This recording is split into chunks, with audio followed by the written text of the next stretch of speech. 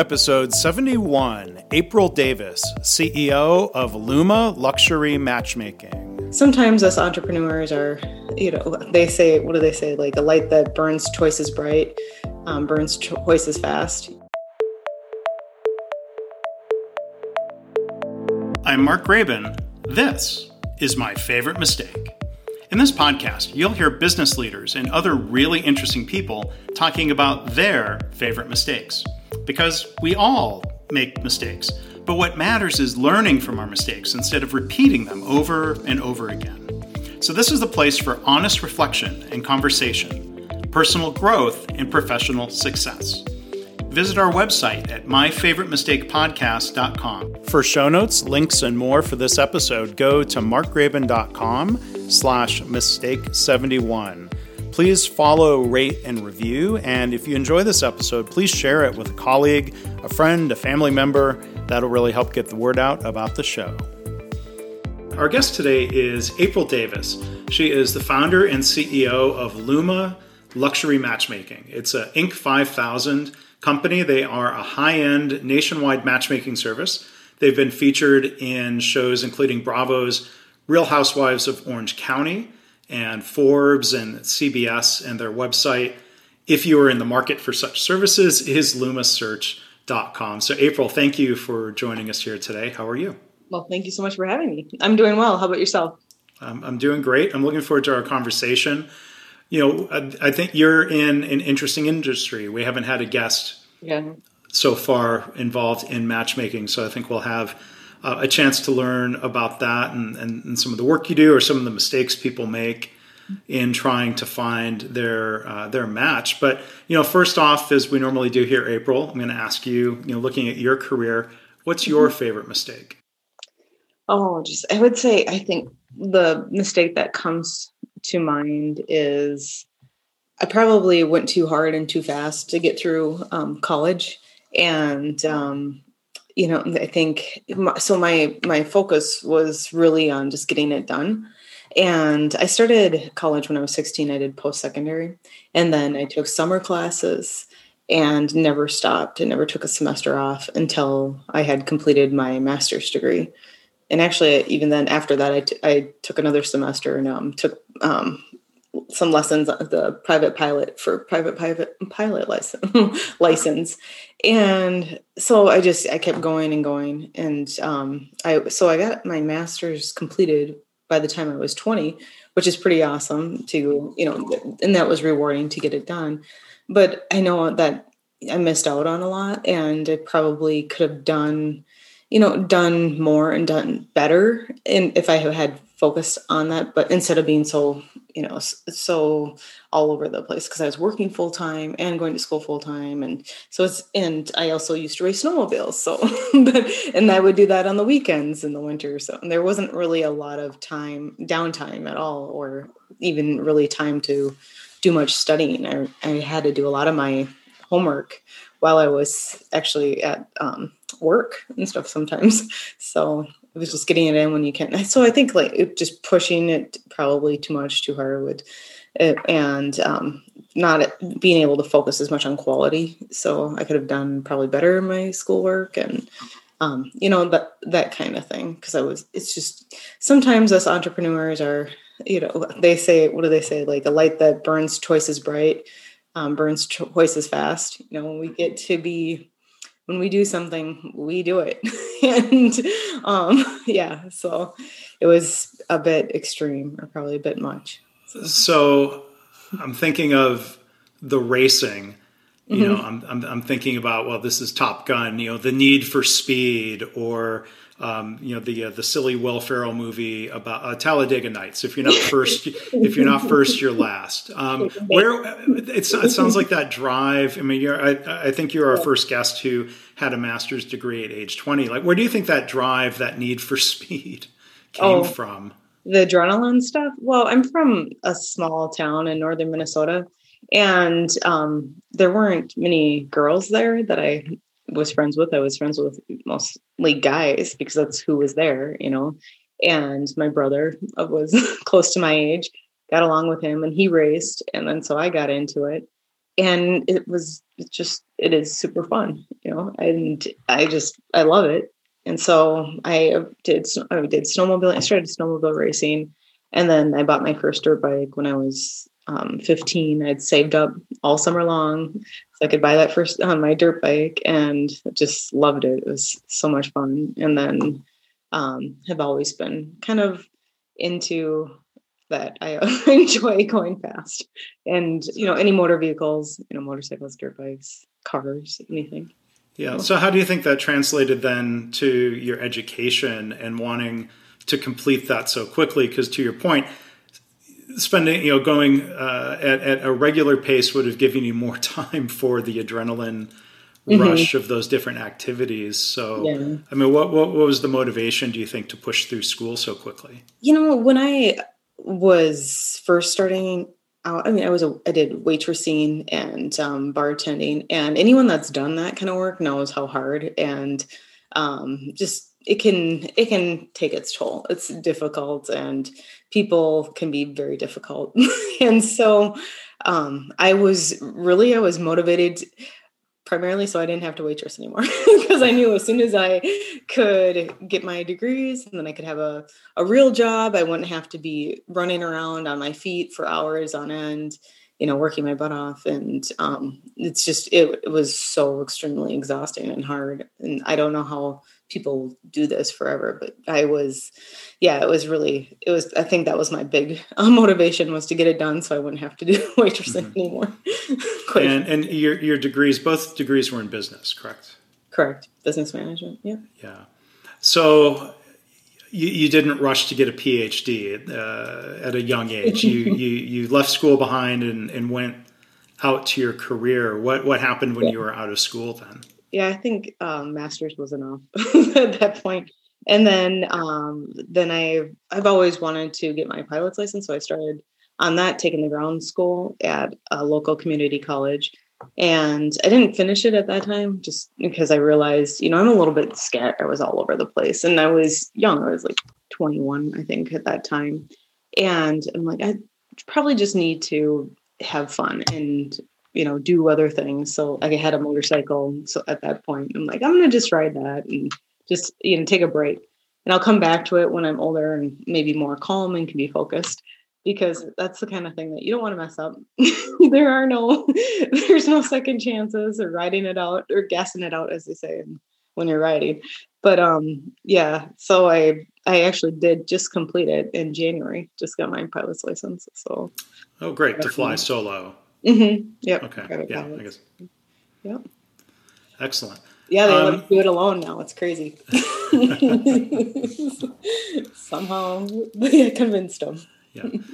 Well, so you have all of these wild rides, and entrepreneurship can be a similar, maybe adrenaline rush or wild ride. What led to you starting a business, in particular, a matchmaking service?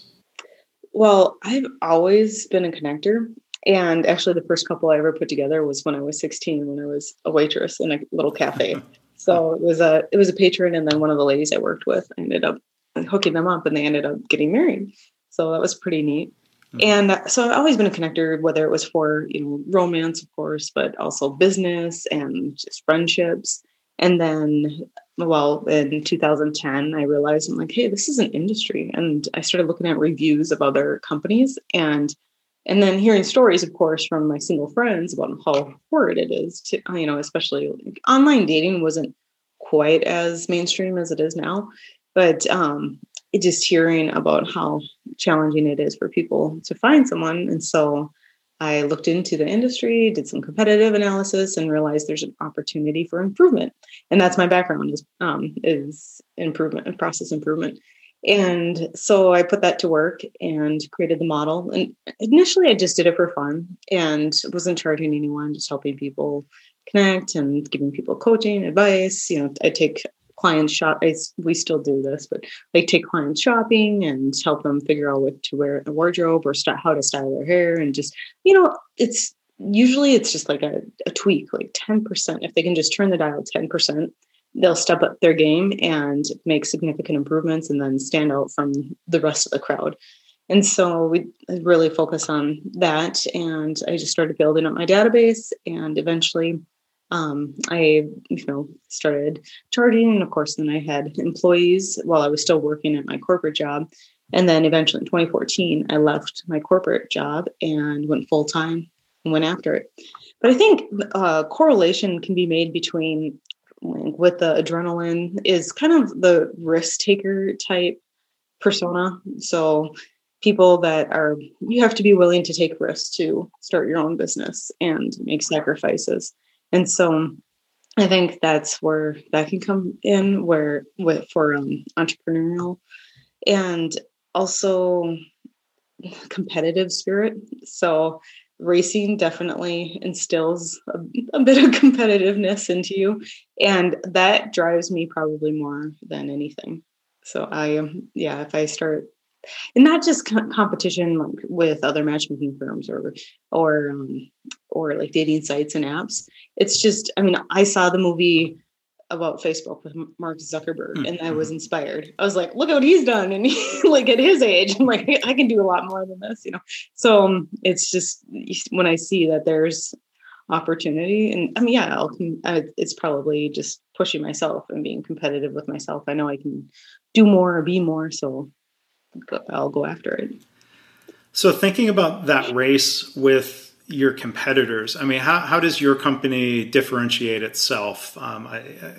If somebody is looking for a matchmaking firm, I mean, you've probably got direct competitors, and then when we talked before, you told me there's a difference between like dating sites and matchmaking. So you've got indirect competitors as well, I guess. Right. How do you line up with them?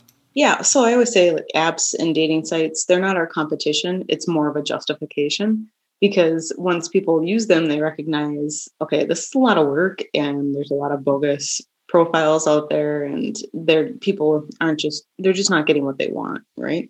And so they go to a matchmaker, because a matchmaker we have our own Rolodex of individuals that are seeking a committed relationship. So, you want the same things. That weeds out a lot of people right there.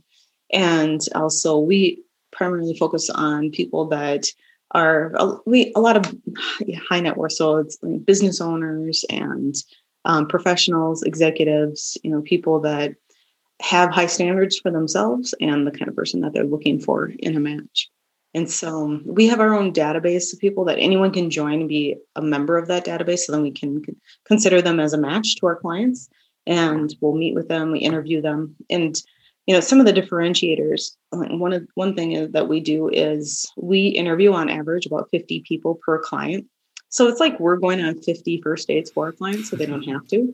Mm-hmm. And we also, our matchmaker to client ratio is really low. We have about 15 to 20 clients per matchmaker, whereas a lot of services will have literally hundreds of clients per matchmaker. And there's no way to effectively take care of clients, and that when you have those kinds of crazy ratios. And another thing, I only hire people that have industry experience, because I want the best of the best. And I want to, how they say, hire people that are smarter than you. And so we are able to learn from each other, and I'm bringing in people that have, different industry experience that can help us to bring the best out of everyone else too. And it's very much a boutique type of service. It's very one-on-one. We help our clients in whatever way that is necessary. So it could be helping them with wardrobe or hair, or just booking a location for a date, helping them figure out what to do on the second date. Or I've literally sent text messages to a client saying, okay, send her this. And then a lot of there's coaching. Yeah. Yeah. And a lot of what we do is actually just working as the middleman. And I've saved many relationships just talking to people, smoothing things over or explaining things, and just being that middle person. Because that feedback is really helpful. I think when people if you meet somebody organically or online or something, you don't get feedback. You don't get a second chance, and people might just ghost, or they, just nothing ever becomes of it. And so that's why it can be helpful to have a matchmaker in between to help just kind of move things along. Yeah. So a lot of times when there's a breakup, there might be some stated reason, or like you said, unstated reason, or I guess if somebody thinks of dating and finding love as a process, I'm an engineer, so I'm going to use your language. It's a process. When I think about process improvement, without feedback, we can't improve. So what you're saying is kind of having that intermediary increases the chance of getting indirect feedback or getting more accurate feedback, I should say, plus third party, maybe objective feedback. Right, exactly. And I always say too, there's 3 sides to every date. So a lot of times it's just recognizing, okay, this is what their perception was, whether it's true or not, that's another thing, but this is how you came off to them and this is how they saw it. So, and, if I saw the same thing when I met with them, and now we have a pattern. So that's something that needs to be addressed. And, and like a lot of times I've had these clients that they're great. They're super amazing, successful, and they're really good at what they do in their companies and stuff. But maybe when it comes to dating, it's just not working out. There's something not quite right. And so that's where it can be really beneficial to have a professional along your side to help you with that. Sometimes it's just the introduction. It's just the access to the type of person that they're looking for. And that's what we have. And that's what we do. We really focus, again, with my background in process improvement, I've utilized that to incorporate a lot of recruitment methods that have helped us to find the right kinds of people for our clients as well. So that's the biggest part, is just being able to find the right ones for people. Yeah. So think of clients who come to you at some point, they're probably reflecting and thinking there's some dissatisfaction, or they might feel like they're making mistakes in who they're meeting, who they're asking out, how they're going about things. As entrepreneurs or successfully driven people, how much of it is a matter of they've made mistakes and they're ready now to try a different approach versus maybe just not having the time, they're too busy? Yeah, I think it's mostly a combination of not having time and too busy, but also just not having the access. So, okay, for example, online dating is horrible for guys, because if you are a decent guy and you find a woman online that, is attractive, she's probably getting hundreds, if not thousands, of messages. And the really good looking ones are going to just delete their profile after a couple of days because they're so disgusted by the creeps that are messaging them. And so how are you going to stand through? How are you going to come through so she can actually even see your message, let alone get a date? So that's where it can be super challenging, where a guy might, and he doesn't, it's hard to really relay who you are in a profile. People just look at pictures and they don't know who's who. So we can really be an advocate for people, or we can be an advocate for our clients. So I can call up somebody and say, I call a woman and I'm telling her about my client. It's going to mean a lot more to her coming from me. I'm another woman. I'm a trusted, advisor. And then it's going to mean a lot coming from me versus, some random profile, some dude, messaging her online again. And she's going to, it's just more credible, and I'm going to be able to fill in the gaps. I'm going to give her a lot more insight about who he is versus just, what it says on his profile or just looking at pictures of him and stuff. So being a big client advocate, I think, is a big part of what we do as well. Yeah. So how do you measure the success rates? When we think about process improvement, we often think about, measures, and as we improve the process, we want to move the needle on results. And I'm guessing the success rate in matchmaking then drives your business success. I mean, how do you gauge or measure success? Is it the percentage of marriages? Is it time until marriage? Percent of people that end up in a relationship. Okay, and dating relationship. someone when they're working with us. Yeah.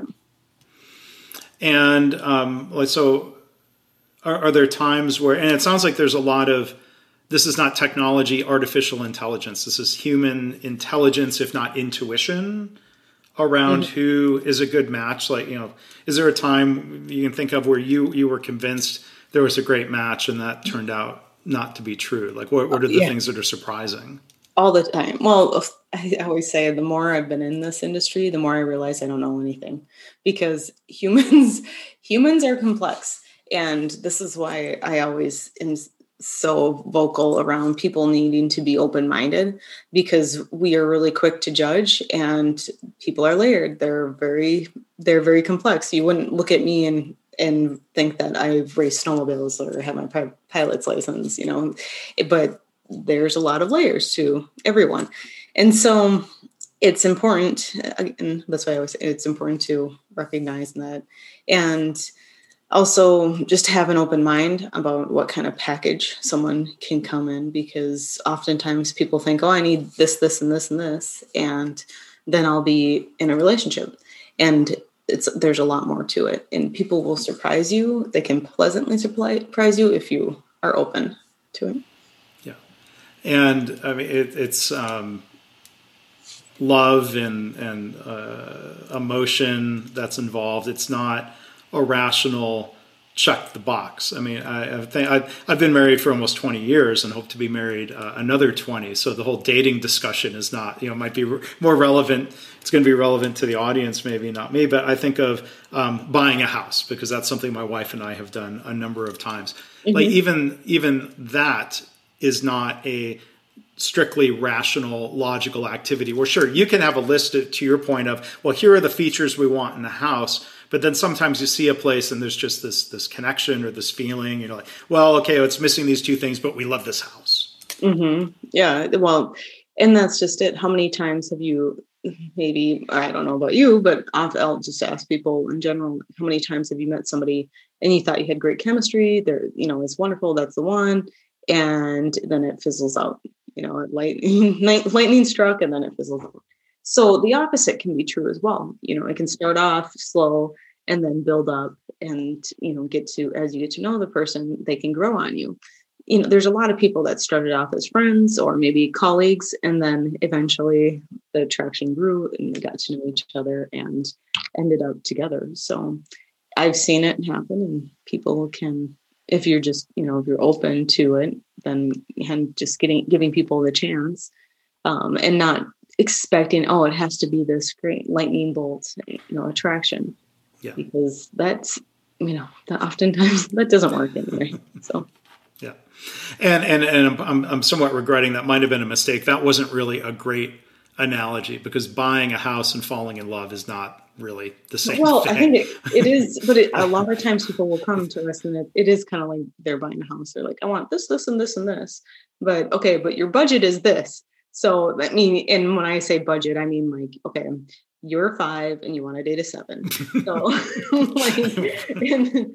I was about to ask the follow-up question. What do you mean by budget? But like what kind of restaurants you can afford to go to? But no, it could be that. But it's like people want all these things, and they're only what they're working with isn't up to par what that person would want from them.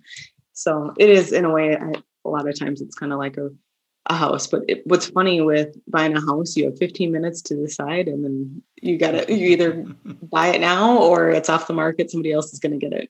So it's interesting. We're thinking this dating doesn't have to be that way. Yeah. But so the other thing that comes through in what you're doing is it's not just introductions, but the coaching and the process improvement, if you will. You mentioned appearance, maybe it's just like you're coaching people on other factors, like being able to carry on a conversation, or mm-hmm. giving coaching of like, don't talk about yourself so much, or other things that could end up driving someone else away. Sure. Yeah, it can be that, depending on what the client needs, and maybe what feedback we've received. It could be something just as simple as, okay, I'll put together a bunch of pictures of hairstyles. Like, okay, I think this is the hairstyle that would be good for you. And we have referrals to different hairstylists or wardrobe consultants or whatever it is that people might need in order to just up their game. And like I said, just little tweaks. Usually it's about a 10% rotation of the dial, because we're not going to Cinderella anyone. It's just, it's making those little things that can make all the difference. And I had this story where I had this client that he had this something on his nose, like right here, and it looked like a mole, and it wasn't a mole, but it looked like one. And I just knew that was going to be awfully distracting and going to take away from his chances of meeting someone. So like with the mole, he was a 4, and then without it, he was a 6. So I had to tell him like, hey, that's something you should get that taken care of now. Now's the time. And he listened to me, and I know it definitely helped his chances. So, because it is just little, but it's something like, yeah, he knew about it, but just didn't think it was that big of a deal. But like, no, to women, that kind of stuff, it is attraction, first date, that stuff is important. Yeah. So. Well, how often do you assess a client and say, I don't know if we can get him or her there? I mean, how often do you just say, I'm sorry, we can't work with you for one reason or another? Yeah. All the time. When we first are thinking of taking somebody on, we go through a whole series of questions to determine if we can work with them and how realistic they are. And then we'll determine, if we can take them on as a client, then we move forward. But otherwise we might refer them out or give them that feedback. A lot of times people appreciate the feedback, and then they will maybe wheel it back on what their expectations are, because we're like, if we're saying we can't help you, then there's probably something else going on. So you might need to, like, some people just need to reset their expectations, or maybe talk to somebody else about them. Or in some cases, maybe a therapist instead of a matchmaker. Yeah, exactly. Exactly. So I'm kind of, you've used some examples of clients being men. Are your clients predominantly men, or is that a mistaken assumption on my part? We have women. We have, it's about 50-50. We have women and men. But we have a database, and that's we have over 70% are women in the database. So we have lots of ladies that they want their man to be able to find them. Yeah. Yeah. One other question I want to ask you is, as we're working our way out of the pandemic, how has the past year affected matchmaking? I mean, we all spend a lot of time on Zoom. We're doing this interview on Zoom. Has that meant more Zoom dates, Zoom interviews? Or? Yeah, we're definitely doing a lot more virtual and FaceTime dates. Initially, some people are still meeting in person. Now that it's warming up all over, people are able to meet up and go for a walk or do something like grabbing a coffee or ice cream or something, and being outside. But it's always on a case by case, client by client basis, what their comfort level is, and what they want to do, proximity to different options. So we plan everything. It's all up to the client and the matchmaker. Yeah. So is the matchmaking activity about the same and the success rate about the same during the pandemic? Yeah, we were slower, of course, last March and April of 2020. Like everything, we kind of followed the stock market, quite frankly. When the stock market crashed and everything went down, everybody was scared. We were all hunkered down, social distancing. And then June rolled around and people were starting to come out. And then we had a big rush and everybody was wanting to meet someone. Yeah. So, and then we've stayed pretty consistent and steady ever since. So, all right. Yeah, because, it's hard for people to meet online. And they're definitely not meeting organically out and about, not going to parties, not, meeting people at the bar, for example. So there's definitely a need for a matchmaking service. Yeah. Well, and you are there. So again, we've been joined by April Davis, Luma Luxury Matchmaking. She's the founder and CEO. The website is lumasearch.com.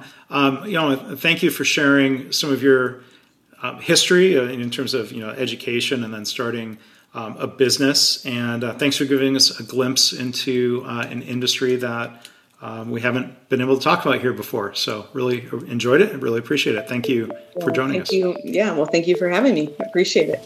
Well, thanks so much again to our guest, April Davis. If you'd like to find show notes and links, you can go to markgraban.com/mistake71.